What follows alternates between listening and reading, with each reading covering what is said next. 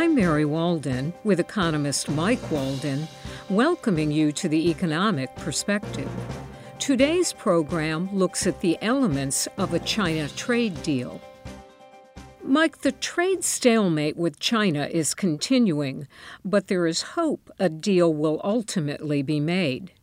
If a new trade treaty is made with China, what will likely be the key elements? Well, the good news right now is we are talking. We are negotiating. We actually had stopped negotiating with the Chinese for a while, and now we're back. And there's been a 90-day window given by President Xi of China and President Trump of the U.S. to say, let's try to get this resolved.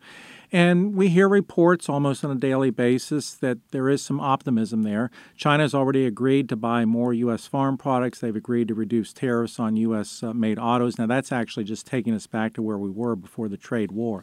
A lot of experts think there are going to be two key elements to getting an agreement, at least from the point of view of the U.S. One is for China to publicly say they are backtracking from their plan to really dominate the world in terms of all the major economic sectors. They've been very upfront with that and saying, we really want to be the big actor in every major economic sector you can think of, and we're going to use whatever methods we need to use to get there.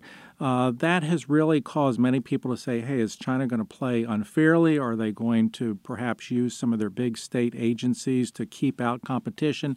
And so if China backs away from that and says, hey, we're going to play fair, we're not going to try to dominate everything, we're not going to try to obliterate everyone else, I think that's going to be a major concession on their part. And then secondly, China has to convince the world, and especially the U.S. in this case, that companies from the U.S., for example, that want to sell in China will face a level playing field with China's state-owned companies. Oftentimes, China has given preference to their own companies, which are controlled in many cases by the government. We've complained about that. So if China says, hey, we're going to give everyone a fair shake, I think that will be a big concession. And I think we have these two elements, we could get a deal. I'm Mike Walden. And I'm Mary Walden for the Economic Perspective, an NC State Extension program from the Department of Agricultural and Resource Economics.